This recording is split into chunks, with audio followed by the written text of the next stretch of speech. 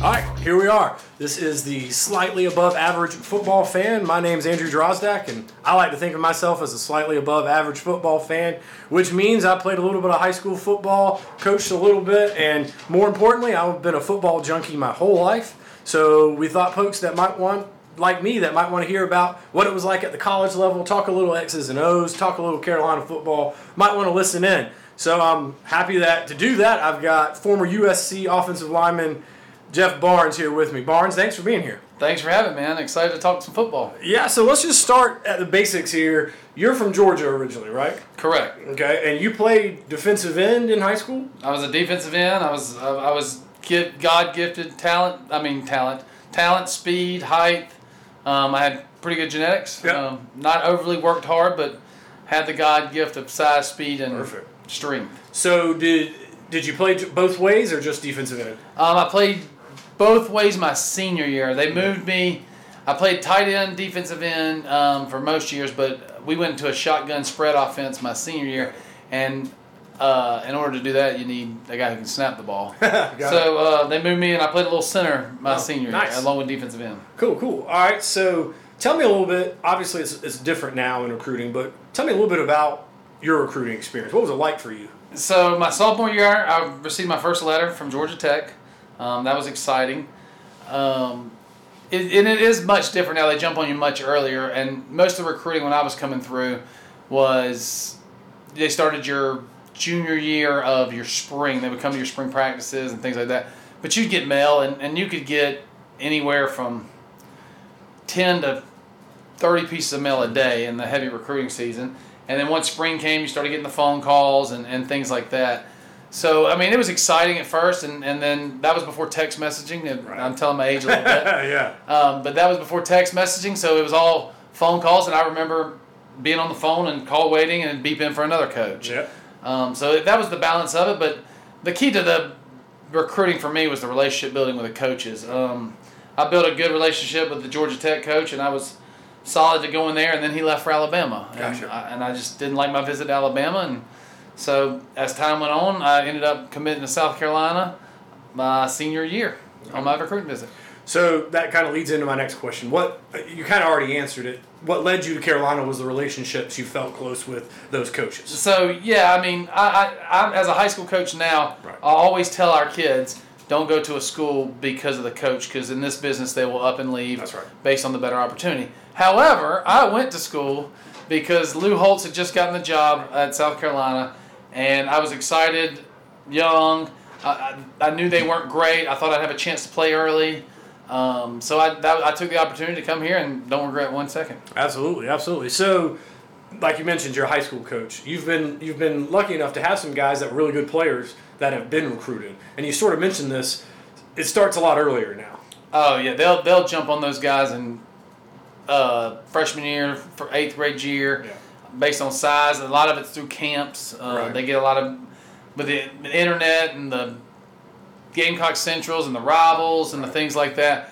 These coaches are all intertwined with those guys, and they do. I mean, those websites will lay it out for the coaches before they even have a chance to evaluate, and they'll evaluate the top talent at an early age, and offers go out much earlier, and text messaging goes out, and there's unlimited text messaging at times, so it's a lot more stress on recruits than it was back when I was recruiting. So that kind of leads me to my next question. Being a lineman, you had the full camps. You had the Lou Holtz football camp. You had the Brad Scott football camp. You had the other camps. But nowadays they have straight up lineman camps. And that was that a thing when you were? Because it wasn't when I played. I wasn't very good, so no one was calling me anyway. But I'm not aware of there being offensive line camps when I was coming up as much. When I was coming through, they were starting to go through what I call the money-making camps, and those are the 3-day camps that they try to get all the youngsters to and everybody else. Yep. And then they'd have the one-night camps, and they're doing those now, but they had just started those, and those were the ones you wanted to go to. I mean, those are the ones where you'd get a little more attention, and they would invite you, and those are the ones you wanted to kind of attend as a recruit. Yeah, I went more to the 3-day moneymakers. they no one called me for the one-dayers. So now let's switch a little bit to when you got to college. Okay, obviously it's a different ball game, like obviously literally. But talk me up just a second. You don't have to get too in depth here. The complexity of the game what they were teaching you as opposed to what you were taught at the high school level, like speaking to maybe even technique. You know, as an you're an offensive line coach. I've coached OL for a little while. In the high school level, we're just trying to get your head on the right side. You know, that don't overstride, have a good pad level. What the level of detail changed when you got to the college level? So the first level of detail is the size and strength of every person on the field. When you get there, you were probably either the best player on your high school team, one of the best players in your league, and it came pretty natural to be pretty good in high school. When you get there, you realize you're messing with grown men. Right. And so you better learn the technical aspects of football. It's a lot more technical than people realize. I had a coach by the name of Dave DeGuglielmo, and he spent many years in the NFL. Very technical coach, very good coach, very hard, very, very diligent about the things he teaches. And so he would lose his mind in the film session on a first step if it was supposed to be 6 inches and you took 8 inches. Right. Because of the way your body would be out of line and how your feet would be out of line and you'd be off balance. Right. It's just that technical. And the name of the game at that level is speed and using technique to get the defensive players to do what you want them to do. Right. Okay. And you know, so you mentioned Coach Gooch. I was actually at Lou Holt's camp back in the day, and I remember Coach Gooch. He definitely wouldn't remember me at all of 5'10", probably 200 pounds. But, you know, anyway, I remember him being at Carolina, and he's definitely gone on to do a lot of stuff and did do a lot of stuff. So that kind of brings me to my next question. You talk about playing against grown men. Do you remember a moment early on, freshman year, redshirt freshman year, where you went up against somebody and you were like, "Oh, okay, this is different. This is a different level." I remember I was way undersized when I reported because, once again, I was a defensive end. Right. And I remember we had a little scuffle in practice, and I was going to get intertwined in it, not necessarily to try to do any damage. Right. I was smart enough to know that I wasn't going to do much damage. Right. And one of our defensive ends at the time snatched me from behind. Right. And not only snatched me, but laid me on the ground. Right. Like, hey, back off, freshman. Right. And at that time, that's when the moment that clicked, and I was like, whoa. Like, these guys are a whole different level. I got some work to do. Yeah, I hear you. Now, on the flip side of that, do you remember a moment where you went, maybe you're a sophomore, you've been lifting weights, you've gotten stronger, you've gotten a little bit more used to it, where you went, okay, I can do this. I can compete with these guys. Is there a moment or maybe the game slowed down, maybe it started making a little bit more sense? Yeah, as you get older, and I would probably say the spring of my freshman year, I gained about 25 pounds in the season. I got on a lifting plan in college, and so I gained some confidence. I was able to compete at a much better level because I was stronger and bigger. And so I would say spring in my freshman year, I started competing for some playing time. And then my redshirt freshman year, I made the 2 deep chart and actually got to play in. I played 9 games as a redshirt freshman. Started 1. I remember you talked one time about on Kimry's pod about going down to Gainesville and going against Alex Brown. You were pretty undersized at that time. That had to be a man day. That was when technique really came into play. Yeah, I bet so. So switching gears a little bit into X's and O's.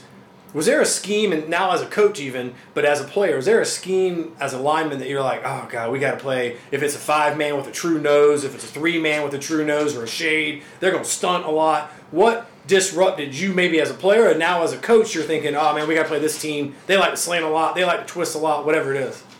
I would say, especially at the college, at the college level versus the high school level, and I kind of go into it a little bit, at the college level, it's more sound football. And what I mean by that is more gap integrity. Right. People are going to stay in their gaps. Through film study, you can predetermine snap reads. And when 80,000 people are screaming and you can't hear the snap count, you better be able to predetermine if a guy's slanting or he's not slanting. Right. And linebackers will cheat up to give those things away.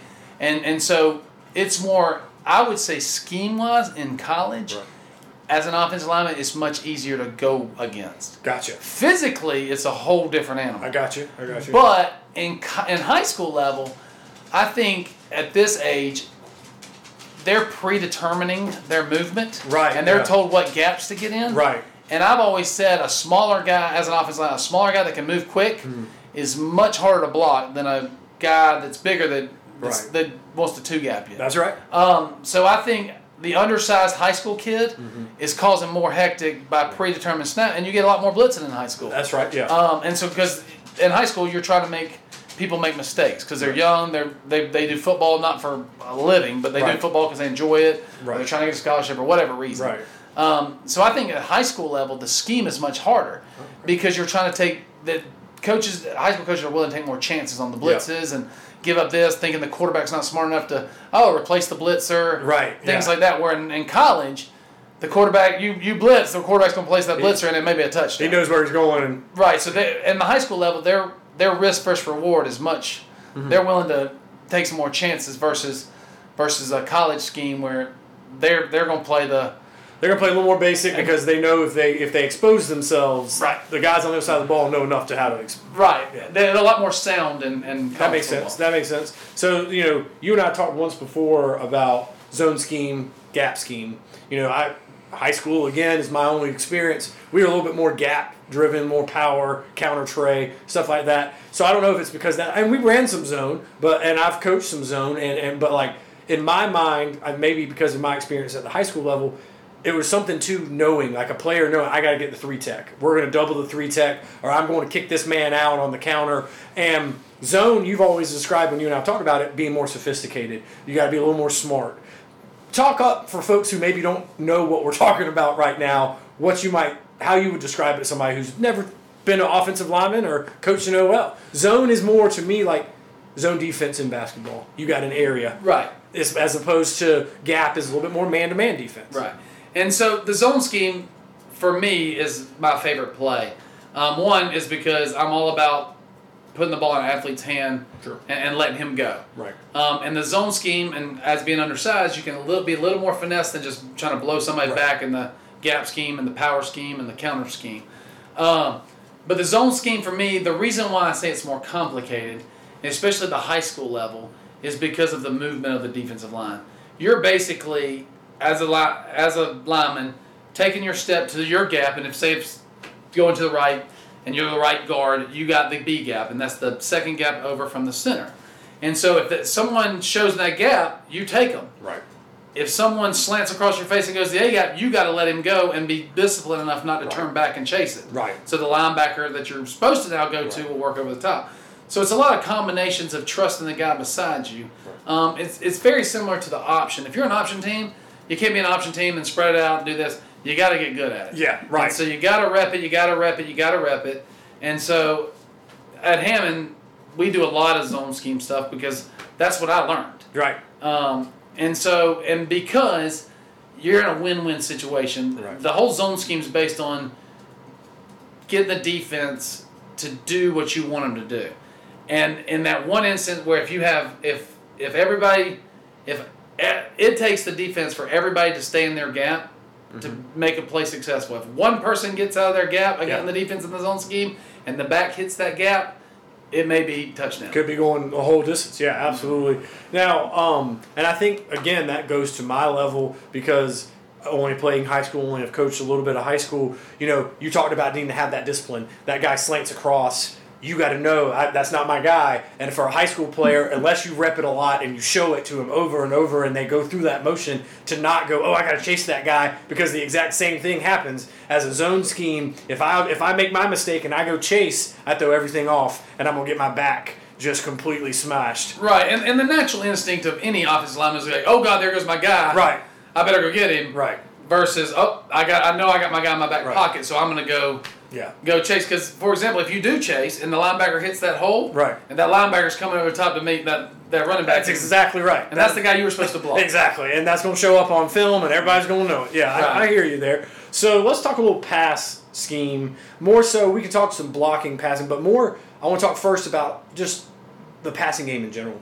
Do you have a philosophy that you really like, or do you, are you an air raid guy? Are you what are your thoughts there? I like the spread offense, and I say that because that's what I know. Right. I'm a big believer in take what they give you, and I'm a numbers guy. Right. And so I look at a field when I'm trying to attack a field, and I look at it, and I'm going to make this as simple as possible as the coaching. Right. There's 11 guys on the field. You draw a line down the middle of the field, and there's 6 guys on one side, and there's 5 guys on the other side. in high school football, guys aren't running 4.3s. Right. Oh, well, let me phrase that.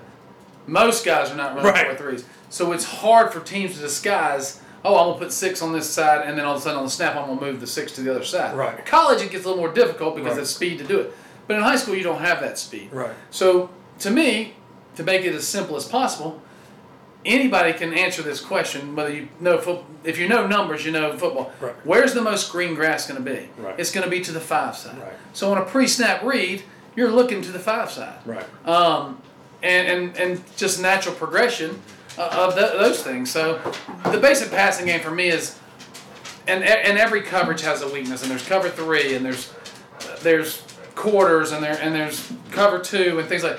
And knowing the defensive scheme, there's always a weak part of it. It's identifying it pre-snap, which allows you to be able to attack the green grass and the number side. Yeah, and I agree with that. Simple is best, particularly when you're at the high school level, because you do have limited time with your kids, your quarterbacks, everybody. And kids do a lot more prep time than they used to, but still, all the same, And I agree, green grass. And, that is, I listened recently to Graham Harrell talking about the air raid and the philosophy of we're just throwing to green grass. We're going to take our 6-8 concepts, we're going to be great at them, and our quarterback's going to throw to green grass, and we don't even necessarily care what the defense is doing. He even talked about how Mike Leach, kind of the guru of all of this, he didn't tell you to read. Where's the hole? Right. I don't care if you're in cover 2, I don't care if you're in cover 4, 1 high safety, 2 high safeties. They roll any of that stuff. Where's green grass? And by design, there should be a guy coming into that window. And I really think that is what is smart, to simplify that, particularly at the high school level, and you see it at the college level too. Right. But I do like that. The less you have to think, right, the quicker you can react. If it's just reaction, if it's muscle memory, then you're going to be good. And that's a lot of people, and this goes back to offensive line. I always love how people don't understand that. Oh, just move the right tackle to left tackle, or just move the right guard to left guard. Now, go try and shoot a basketball left-handed if you're right-handed. Go try to throw a baseball if you're, it's the same. That so many people, I personally hate the term skill position, right, especially that linemen get left out of it. And that's probably because I was one and wasn't very athletic. But anyway, there's a lot of skill to it, particularly at the higher level. When you get to that college level, you talked about that 6-inch, 8-inch step. You got to have minutia, detail. Those 2 inches are going to be the difference between you being off balance and a guy blowing through you or not. Right, and even when it gets to the NFL, and I've talked to Travell Wharton about this, and because we ended up being pretty good buddies through playing together at South Carolina, they're reading secondary coverages and who's going to roll down to where, to bring and to make it identify where the heat's coming from. Right. And I'm like, that's a whole nother level that I can't even fathom. Yeah, that's I'm deep. like, wow, that is deep. That is definitely deep. So you talked about playing at Carolina. Let's talk a little Carolina football for a second. Right. Obviously, anybody listening to this who's a Gamecock fan knows we got a new head football coach and new staff. I think they finally solidified today the OL coach, and I think that's the final on-field guy. So, as a former player, I know, the Lettermen have had some talks and talked about this, and I've heard you talk about this, and I agree with you a lot on this, culture. Right. The idea that culture eats strategy for breakfast. What do you feel like Coach Beamer brings? I think when Carolina was in the hunt for a new coach, I think the number one thing they need to bring back is someone that wants to be here. It's always looked like a stepping stone job or a rebuilding job. Or the most success we've had is 2 Hall of Fame coaches that basically took the job to show I can still do it. I can still do it. Yeah. You got a younger guy that wants to be here. He wants a staff that wants to be here, and he understands the business. He's worked for some very good coaches. Right. The thing that speaks volumes to me, and I had already graduated before Coach Beamer was here as an assistant, but the thing that speaks volumes of all the support of his former players that he's given out.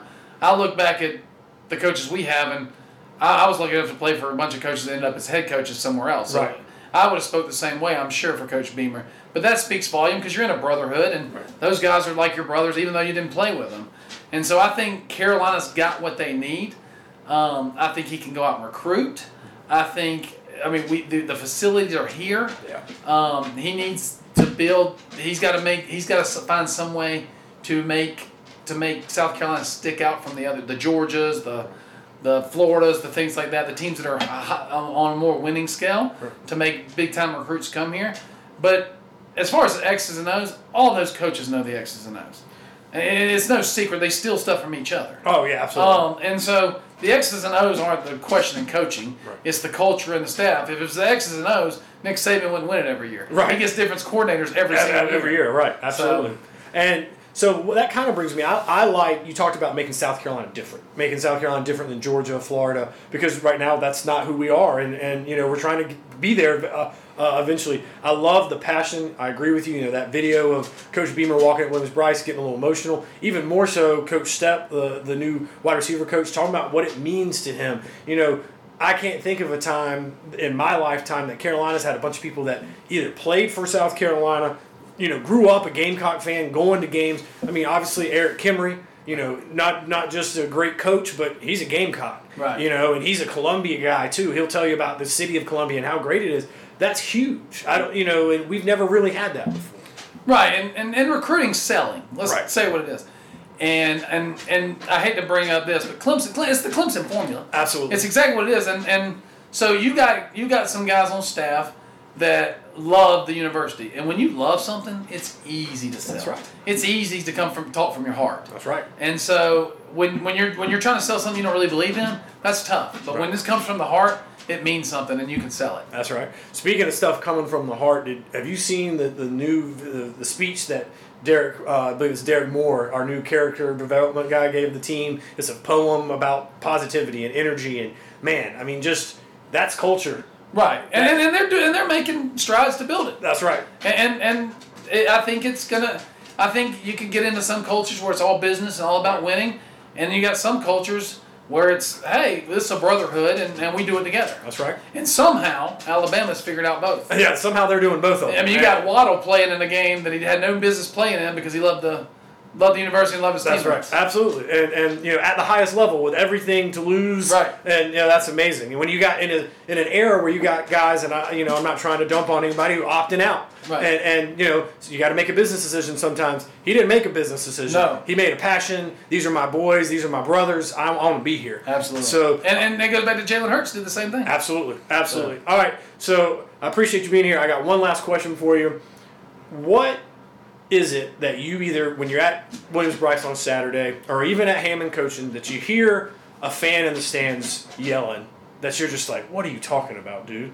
Is there one, like I listen in the stands sometimes and you hear them say like, why are you not going for it? You need to blitz, is there one thing that you're just like, come on, man, that's not the thing. That's not the issue. I think the thing that I heard the most this year that would bother me was put in so-and-so, and it's usually the backup quarterback. Oh, always, yeah. And it's like, well, guys, there's a reason he's the backup quarterback. That's right. And so I always laugh because these coaches want to win. Right. The fans want to win, but these coaches are in practice every day. Right. And they're going to play who they think give them the best chance to win. That's right. And so I think I just chuckle a lot of times because like, put in so-and-so, he's so much better. Right. Well, why? Because he played against some Division II team and scored 3 for 500 yards. That's right. Like, the level of competition's different. And so I've even had people, the whole Holinsky-Colin Hill argument, said that they'd rather have played Holinsky not knowing the plays than Colin Hill knowing the plays. And I'm like, that's just absurd. That doesn't make sense. Yeah, and so in general, the whole put in the next guy. Right. It's always the next guy. What about the next guy? Because the next guy hadn't been out there, so it's always that, well, he could be back. Well, there's guys there. This isn't middle school ball. This isn't freshman ball. This isn't, youth football where maybe your dad's a coach and maybe you don't need to be out there. They want, your buddy. They want to win. This is a win and lose business. When you get to this level, if you lose, you're not going to be here. We know that. We have a new staff. So they're not trying to play who they like the most. They're trying to play who gives them the best chance to win the ball game. Absolutely. Yeah. Well, again, I really appreciate you being here. Before I let you go, and just anybody listening to this, most likely, if you are listening to this, you're probably a friend of mine or a family member, so you probably already know about it. But for the folks who maybe don't, my mother, her name is Jean Hendricks Drozdak, passed away almost 2 years ago from multiple myeloma. And in that time, I've started a foundation and a charity golf tournament called the Jean Hendricks Drozdak Memorial Golf Tournament to raise money for the cancer that took her life, multiple myeloma, and the Multiple Myeloma Research Foundation. That's going to be on March 5th this year at Charwood Country Club. And we got $200 teams and some sponsorship opportunities. If anybody wants to come play, you can check us out on Facebook at Jean Hendricks Drozdak Memorial Fund Facebook page and Jeff, I really appreciate you being here, man. Thanks for having me, man. Enjoyed it. All right. Thanks, everybody, for listening today. If you liked what you heard, please rate and review us. Give us a 5-star rating. Go ahead and hit that subscribe button, too, so we can keep this thing going. Special thanks again to Jeff Barnes for being our guest today. Everybody have a great one. We'll see you again soon.